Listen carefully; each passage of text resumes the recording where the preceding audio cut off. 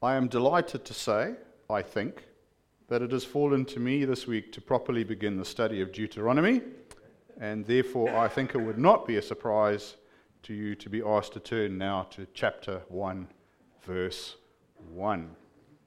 The way we're going to be going through today's text is probably not what you're used to, where we would quite possibly spend a whole sermon on a single verse, or even part of a verse, because Old Testament books are quite different to New Testament books. For the most part, we're going to be looking at some broad themes rather than specific instructions, and these often span several chapters, and that's the case today. So we'll look at the first 3 chapters today, and we won't be reading it through completely because, well, I looked it up, it's about 3,600 words, and we'd be here till tea time.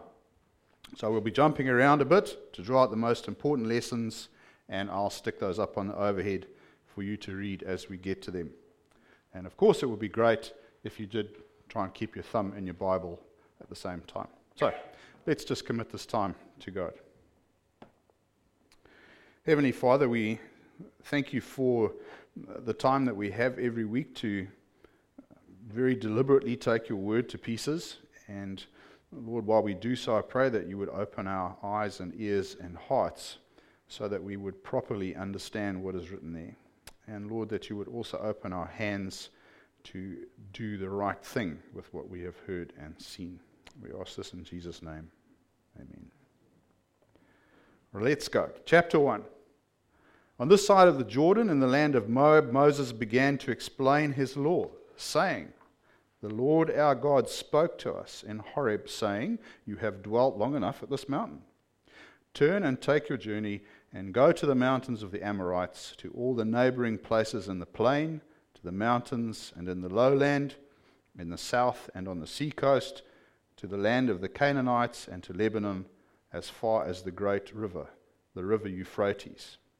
See, I have set the land before you. Go in and possess the land which the Lord swore to your fathers, to Abraham, Isaac, and Jacob, to give to them and their descendants after them.'" Well, first of all, where are we? You are here. Deep despair from the man on the window ledge. It'll come up. We have a technical difficulty. I'm so disappointed. It was a wonderful picture. Anyway, after 40 years of wandering around in the desert, at the beginning of Deuteronomy, we find Moses and the Israelites camped in Moab just east of the Jordan River. And this is where the whole thing falls to pieces, because I was going to say, fortunately for us today, there was somebody there with an eye chisel, and this is the picture they carved on face tablet. No, not that one. That's Australia. That's deeply confused. You know, I tested this earlier and it worked perfectly. It must be the operator.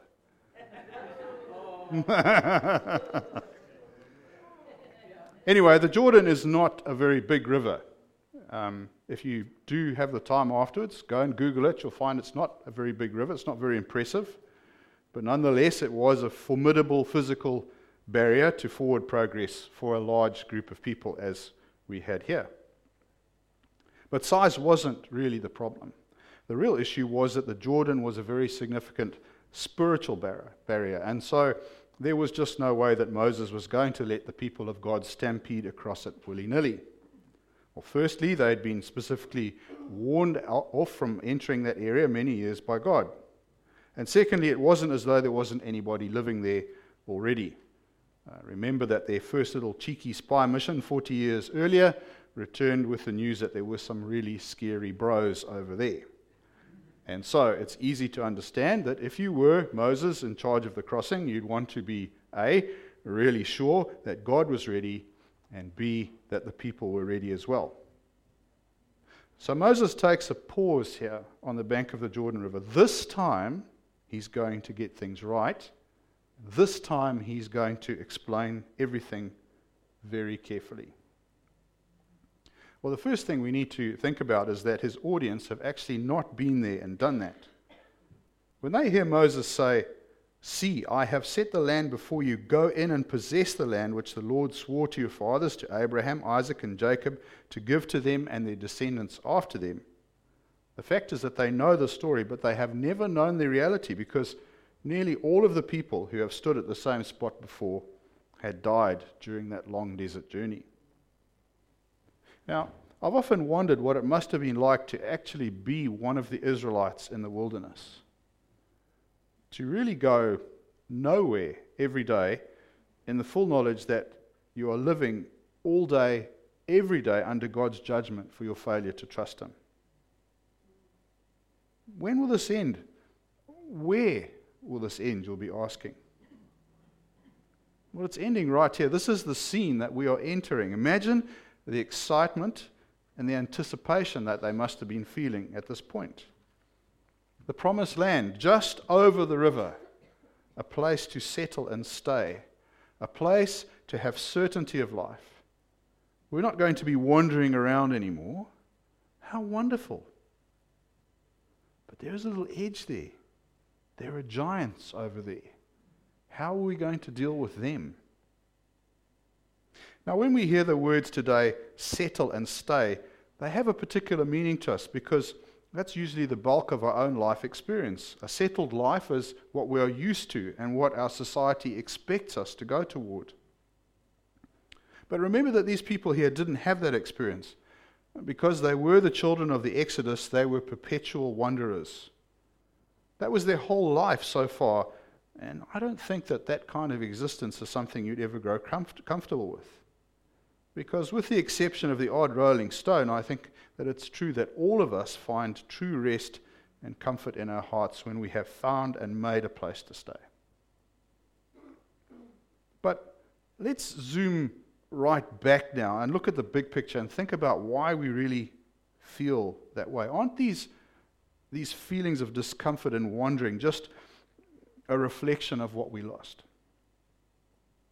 In the very beginning, God made us to do what? To rest and to stay with Him, to have continuous fulfillment in that space and relationship. But we did the wrong thing. Sin made that impossible, and we lost it all.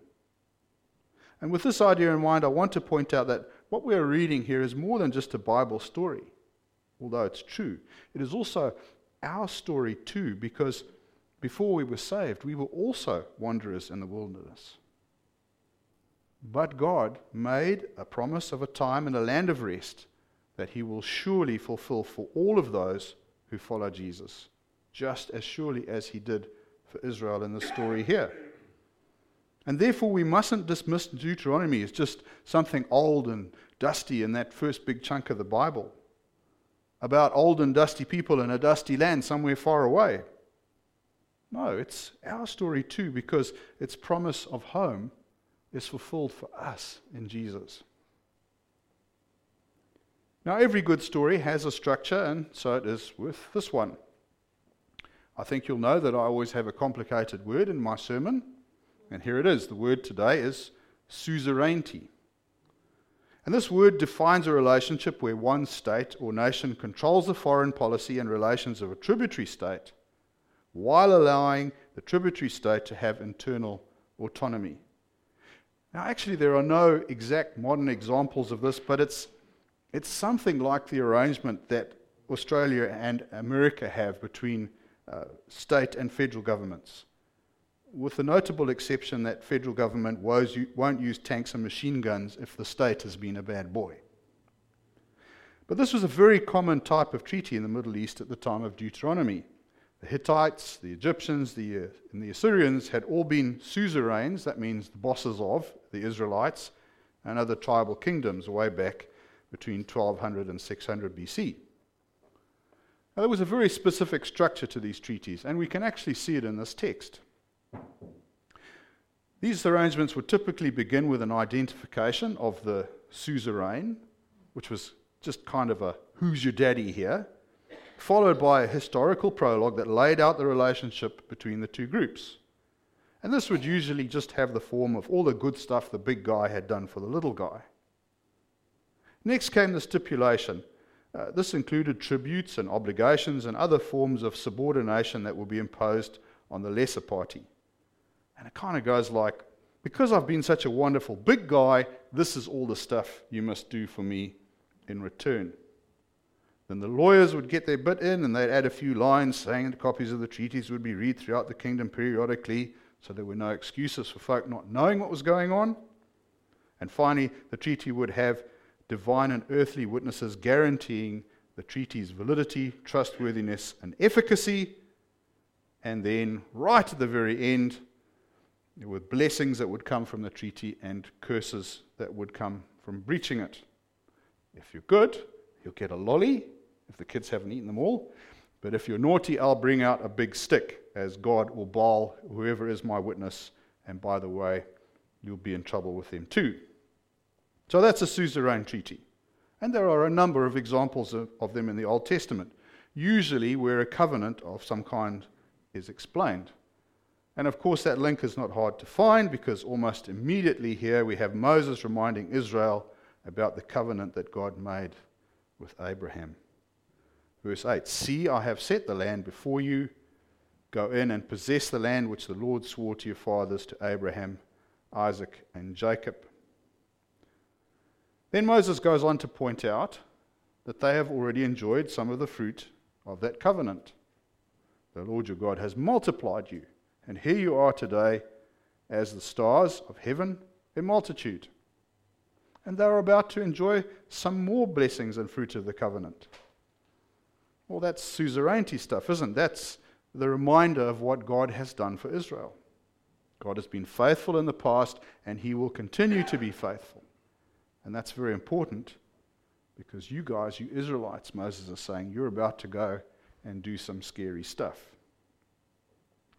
For comparison's sake, what did the Abrahamic covenant look like? Well, we'll find that in the book of Genesis, and its promises are actually spread a bit around in there, starting from chapter 12, but there is a part in chapter 13 that's got all the bits that we'll see in Deuteronomy today. Chapter 13, starting in verse 14. "And the Lord said to Abram, after Lot had separated from him, 'Lift your eyes now and look from the place where you are, northward, southward, eastward, and westward. For all the land which you see I give to you and your descendants forever. And I will make your descendants as the dust of the earth, so that if a man could number the dust of the earth, then your descendants also could be numbered. Arise, walk in the land through its length and its width, for I give it to you.'" Now I want to repeat this counsel against seeing this as just another historical moment of passing interest, because this is actually an extraordinary moment for your own life. And this is because if you call yourself a Christian saved by Jesus, then this is the instant here where your salvation began. You see, the Abrahamic covenant is the beginnings of the covenant of grace. This is where God acted unilaterally to reach out to humanity and save them for himself. He promises Abraham that he's going to be a great nation, that he is going to be given a land of his own, and through him all the nations will be blessed.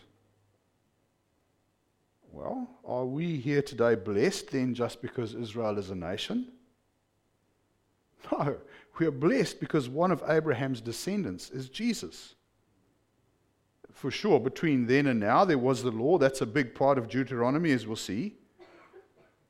But we mustn't allow the revelation and discussion of the law to disconnect us from its underlying message of grace. The very same grace that has saved you and me. God was faithful to Abraham and Israel. They did become numerous. They are about to inherit a land. But he was also faithful in respect of a promise to become a blessing to all nations. Guess who was blessed? You and me. We too are inheritors of a land of rest as a direct consequence of that blessing. As God was faithful to bring Israel to the promised land, as we're reading here, then he will surely also be faithful in bringing us too into that new heaven and new earth as part of the family of God. Now, there's an interesting section here in chapter 1 between verses 9 and 18 that talks about how Moses had set in place a system of government during the journey to deal with day-to-day issues. He sets it up like this. He says, "And I spoke to you at that time, saying, I alone am not able to bear you. The Lord your God has multiplied you, and here you are today as the stars of heaven in multitude. May the Lord God of your fathers make you 1,000 times more numerous than you are, and bless you as he has promised you. How can I alone bear your problems and your burdens and your complaints?" I think I've seen that there was something like 1 million Israelites this time. Can you imagine one guy trying to organize all these people? But the really interesting idea that I came across in one of the commentaries suggests that this action was actually a great mistake by Moses. And before I go on to talk about this idea, I want to emphasize Scripture doesn't really tell us this for sure, but it is an idea worth considering because it does explain some of Israel's mindset. Although a very practical solution, the appointing of a hierarchy of leaders would have had the effect of drawing the Israelites' eyes and dependence from God onto man. What did Moses do? How did he deal with this "I cannot bear you" speech? He said, "So I took the heads of your tribes, wise and knowledgeable men, and made them heads over you, leaders of thousands, leaders of hundreds, leaders of 50, leaders of tens, and officers for your tribes." So if you were just Johnny Average and you needed some kind of important decision to be made or a resolution to a dispute, who would you turn to? Well, first you'd go to Mike, a leader of 10, then Bob, a leader of 50, then Craig, a leader of hundreds, and so on and so on. Moses was a really long way up that man-made tree, and so symbolically, God was even further so. His light was obscured by the men perched in the branches below. Now, like I said, we can't know for sure, but this suggestion does make it a bit easier to understand how Israel came to the wrong place. A place where they became afraid of the opposition and the lands given to them and were disobedient to God's instruction. After all, it does seem a little incredible that given the pillar of fire and the manna and the various miracles along the way of the Exodus, that God could be so easily forgotten that they would go so far as to complain in the tents that the Lord hated them, as we see in chapter 1, verse 27. Yeah, that's right, Dave. What was the matter with them? I mean, they even had a sign. Well, actually, there was nothing wrong that isn't still wrong today. What was common to them is still common to us. We, too, often forget who God is and what God has done for us. We really need to stop and go back to the bit in the Suzerainty Treaty about what the big guy has done for the little guy and reflect on it again. What does that mean for us? God has been overwhelmingly gracious to each and every believer, and we can trust him to continue to be so. Okay, let's have a look now at how the forgetting stuff worked out for Israel. This section in chapter 1 from verse 19 through to its end in verse 46 contains a description of what happened the last time the people of Israel came to the edge of the promised land. To summarize, they came, they spied, they were cowards. "Where can we go up? Our brethren have discouraged our hearts, saying, the people are greater and taller than we. The cities are great and fortified up to heaven. Moreover, we have seen the sons of the Anakim there."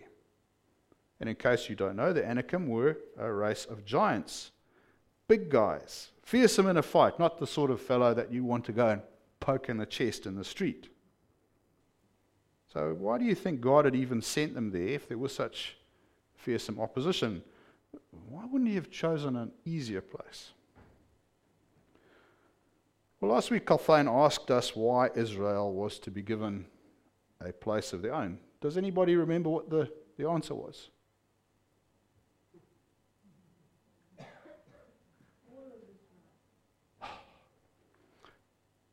Well, it was because they had a job to do. Okay, God didn't plan to just install them in the promised land and then go off for a round of golf or universe making or something, saying, good luck there, mate, have fun. No, he had a job for Israel. They were to show everyone around them what a relationship with the one true God was supposed to look like. To show his power and might and glory. And in this light, it really makes sense that God's people would have to easily defeat the biggest bully in the school. You know, like one hand behind your back stuff. And then people around them would start to take their message seriously. So, it's really not surprising that God has set them up here for a fight with some giants.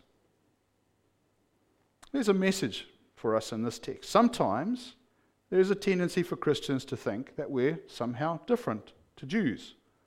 After all, we have recognized the Messiah, and they haven't. How clever of us.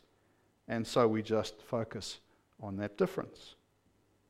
But in doing so, we forget the far greater similarity. We too have a job to do for God, and it turns out that it's exactly the same.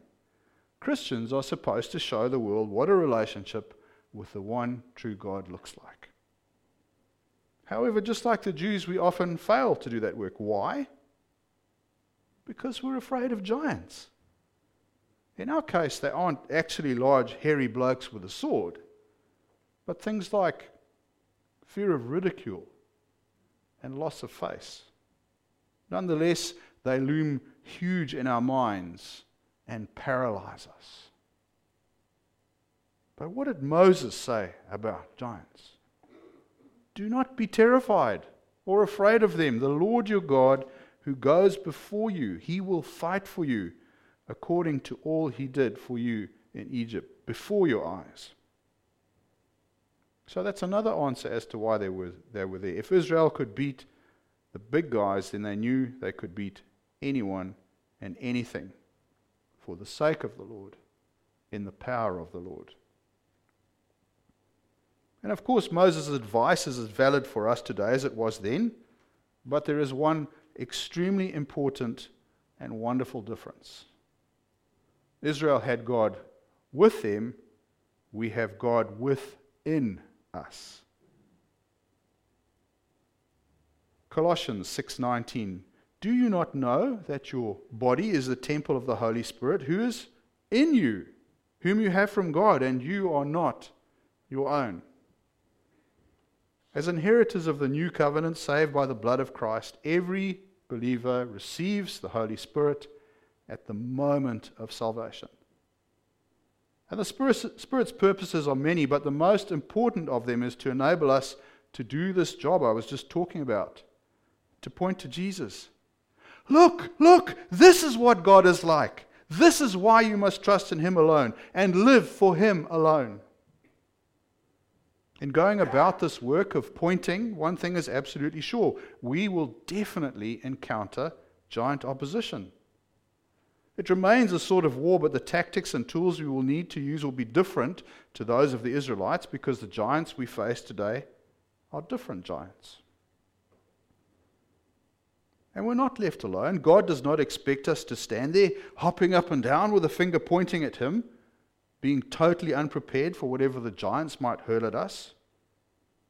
As usual, He has everything covered. Our tools are the sword of the Spirit, which is God's holy scriptures, and a godly character. Well, what does a godly character look like? Well, I think it should be very familiar to you because the text I'm about to quote is one that I seem to use in just about every sermon. God must have some message here. Galatians 5:22-26. The fruit of the Spirit is love, joy, peace, long-suffering, kindness, goodness, faithfulness, gentleness, self-control. Against such there is no law. Nothing can beat them. Now, note something here. Can you see how these fruits of the Spirit have a wonderful double effect? They work both inwardly and they work outwardly for us and for Him. Inwardly, in that they will protect us against the attack of any giant. And outwardly, in that such a character cannot help but shine out. This is God. This is what He is like. And this is why you should answer his call. If these fighting tools are so very valuable, how will we obtain them? Well, I hope it's obvious that sitting in your chair and doing nothing is not an option. As we will see in a moment, Israel had to work for their promised land. They had to be bold. They had to actually step into the waters of the Jordan to ford it, and then on the other side, face their foes and defeat them. God was with them, it's true, but they also had to wield the sword in their hand. And developing a godly character is just like that for us.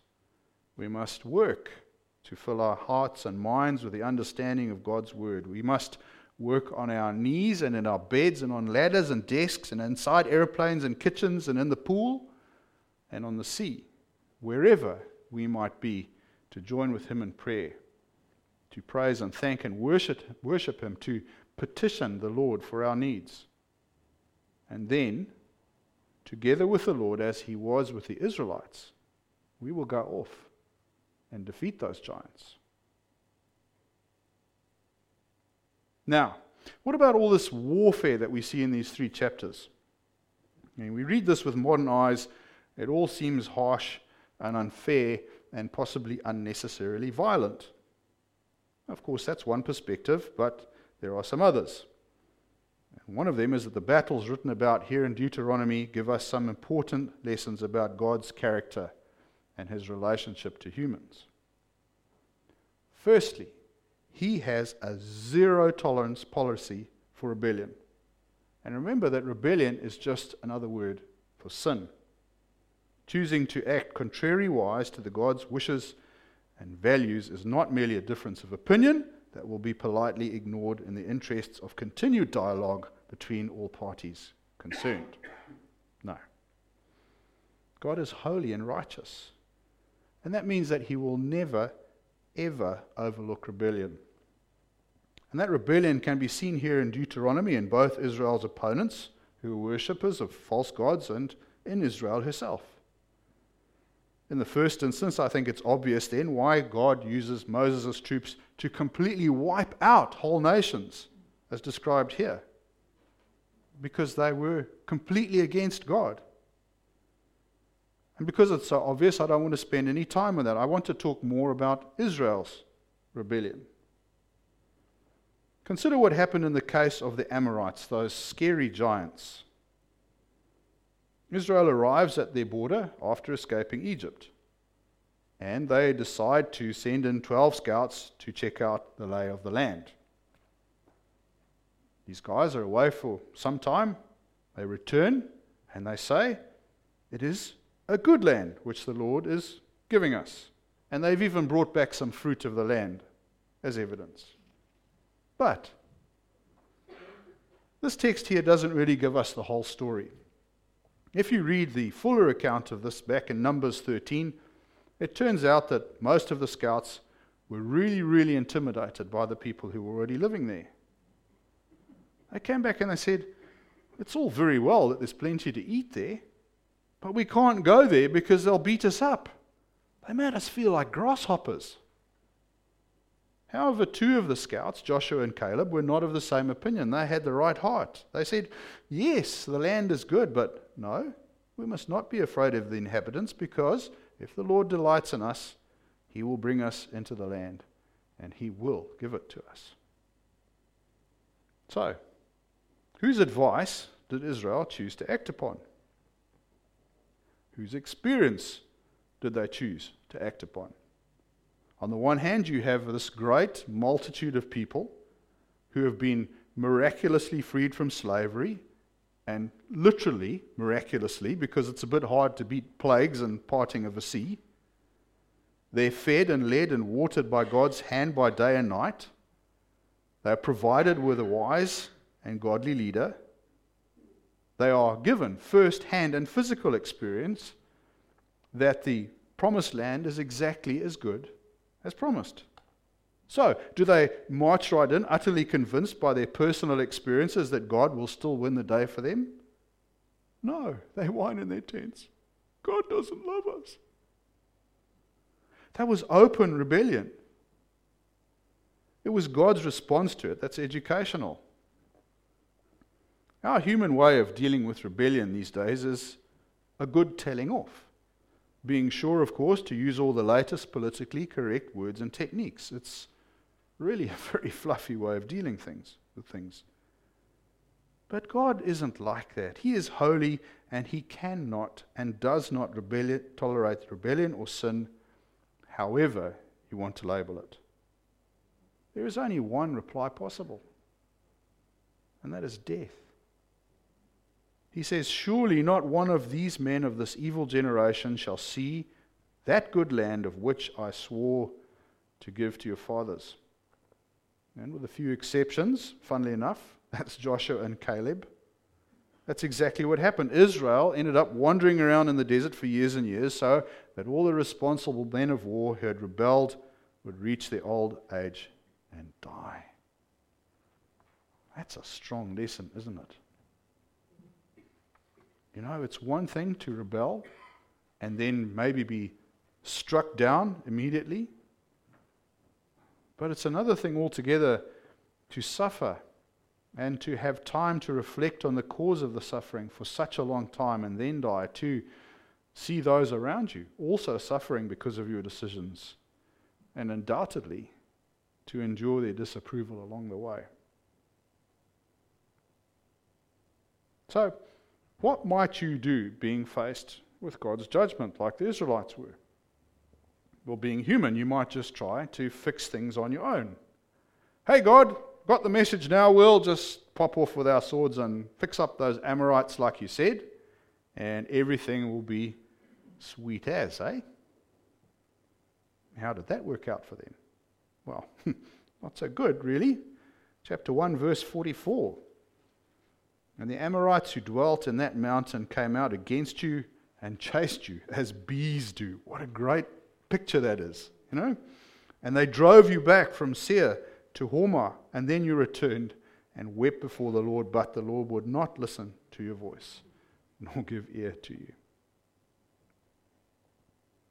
Now I need to ask, what do we really have here? Is this just a story about some random Middle Eastern tribe that we can draw a few moral lessons from?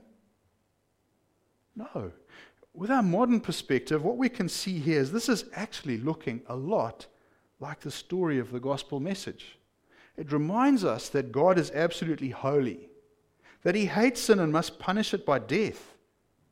And it also reminds us that man is a sinner and cannot save himself. Now, faced with that, if we just end there, it looks kind of hopeless. There's no way out. But there is a way, and it's not the human one, because just as God is holy and righteous, God is also loving and will act Himself to draw His people back to Him. And that's the story that we see here in chapters 2 and 3. When the punishment is over, the Lord brings His people right back to where they failed, and He gives them another chance. But notice how He has built them up along the way. First, they are shown practically that when it is given by God's hand, it is possible to literally take a land away from giants and live there successfully as they pass through the areas that are held by the descendants of Esau and Lot. It's like God saying, look at them. They are prosperous. They have enough food and water to sell you. They're not just getting by. They aren't battling to live. Look at what I've done for them. Look at the providence of God at work in these places. And then second, very practically, they're given a good dose of battle training, but this time with the power of the Lord. Not just once, but twice consecutively as they confront Sihon, the Amorite king of Heshbon, and then King Og of Bashan, whose bed, by the way, works out under the conversion from cubits to meters to be around 4 meters long. That's a Crocodile Dundee moment. That's not a bed. This is a bed. That was a real giant, folks. Og might be from Bashan, but the Israelites sure bashed them. The battles were around not because of the Israelites' fighting prowess, but because the Lord made it possible. And friends, these weren't easy conquests. In chapter 3, we read that in the case of Og, they had to clear out no less than 60 cities. And here in verse 5, we see the description of those cities. All these cities were fortified with high walls, gates, and bars, besides a great many rural towns. And we utterly destroyed them, as we did to Sihon, king of Heshbon, utterly destroying the men, women, and children of every city. Let's try to take some perspective on this. So you've got a king who's a really, really huge guy. You'd have to stand Colin McGrail on top of Marty Hewson to look down on him, if we go by the size of his bed. And it stands to reason that if he's like that, well, he's not the only giant among his people. There must be lots of other really big guys. So physically, these are really, really fearsome adversaries. And then we have to ask about, well, how would you get to have a nation that has 60 fortified cities? Well, you probably took them away from somebody else in the first place. So you're going to have to be a really good fighter. And then you have to be well off to boot, because, good wall builders don't come cheap these days. And that makes Og's people not only physically fearsome, but experienced at war and wealthy, well-resourced too.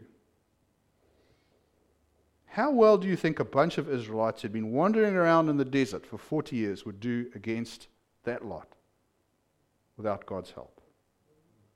And remember, all of their experienced fighting men had died along the way.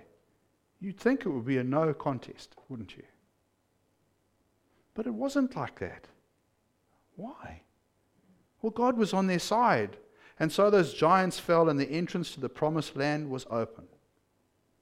Despite his people's sin, the Lord had faithfully fulfilled the covenant he made with Abraham.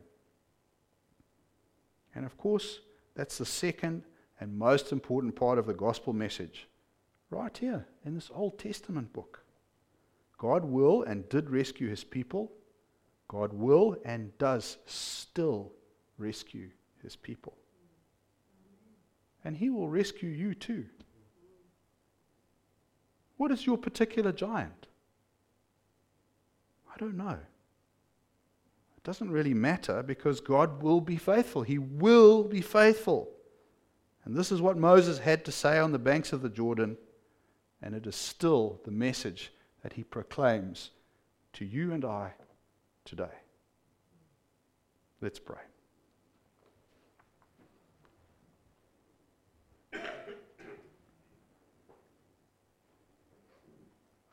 Heavenly Father, we thank you that your book, your word, is so complete that when we peer into it, we just see the same message right throughout the whole thing. Oh Lord, you are so gracious to reach your hand out to us every time we fall down, because we could never get up on our own. Lord, it is so marvelous that you help us with the giants in our lives. We don't deserve that. Lord, we thank you from the bottom of our hearts. And we look forward to seeing what else this wonderful book has to teach us. Thank you, Lord, in Jesus' name. Amen.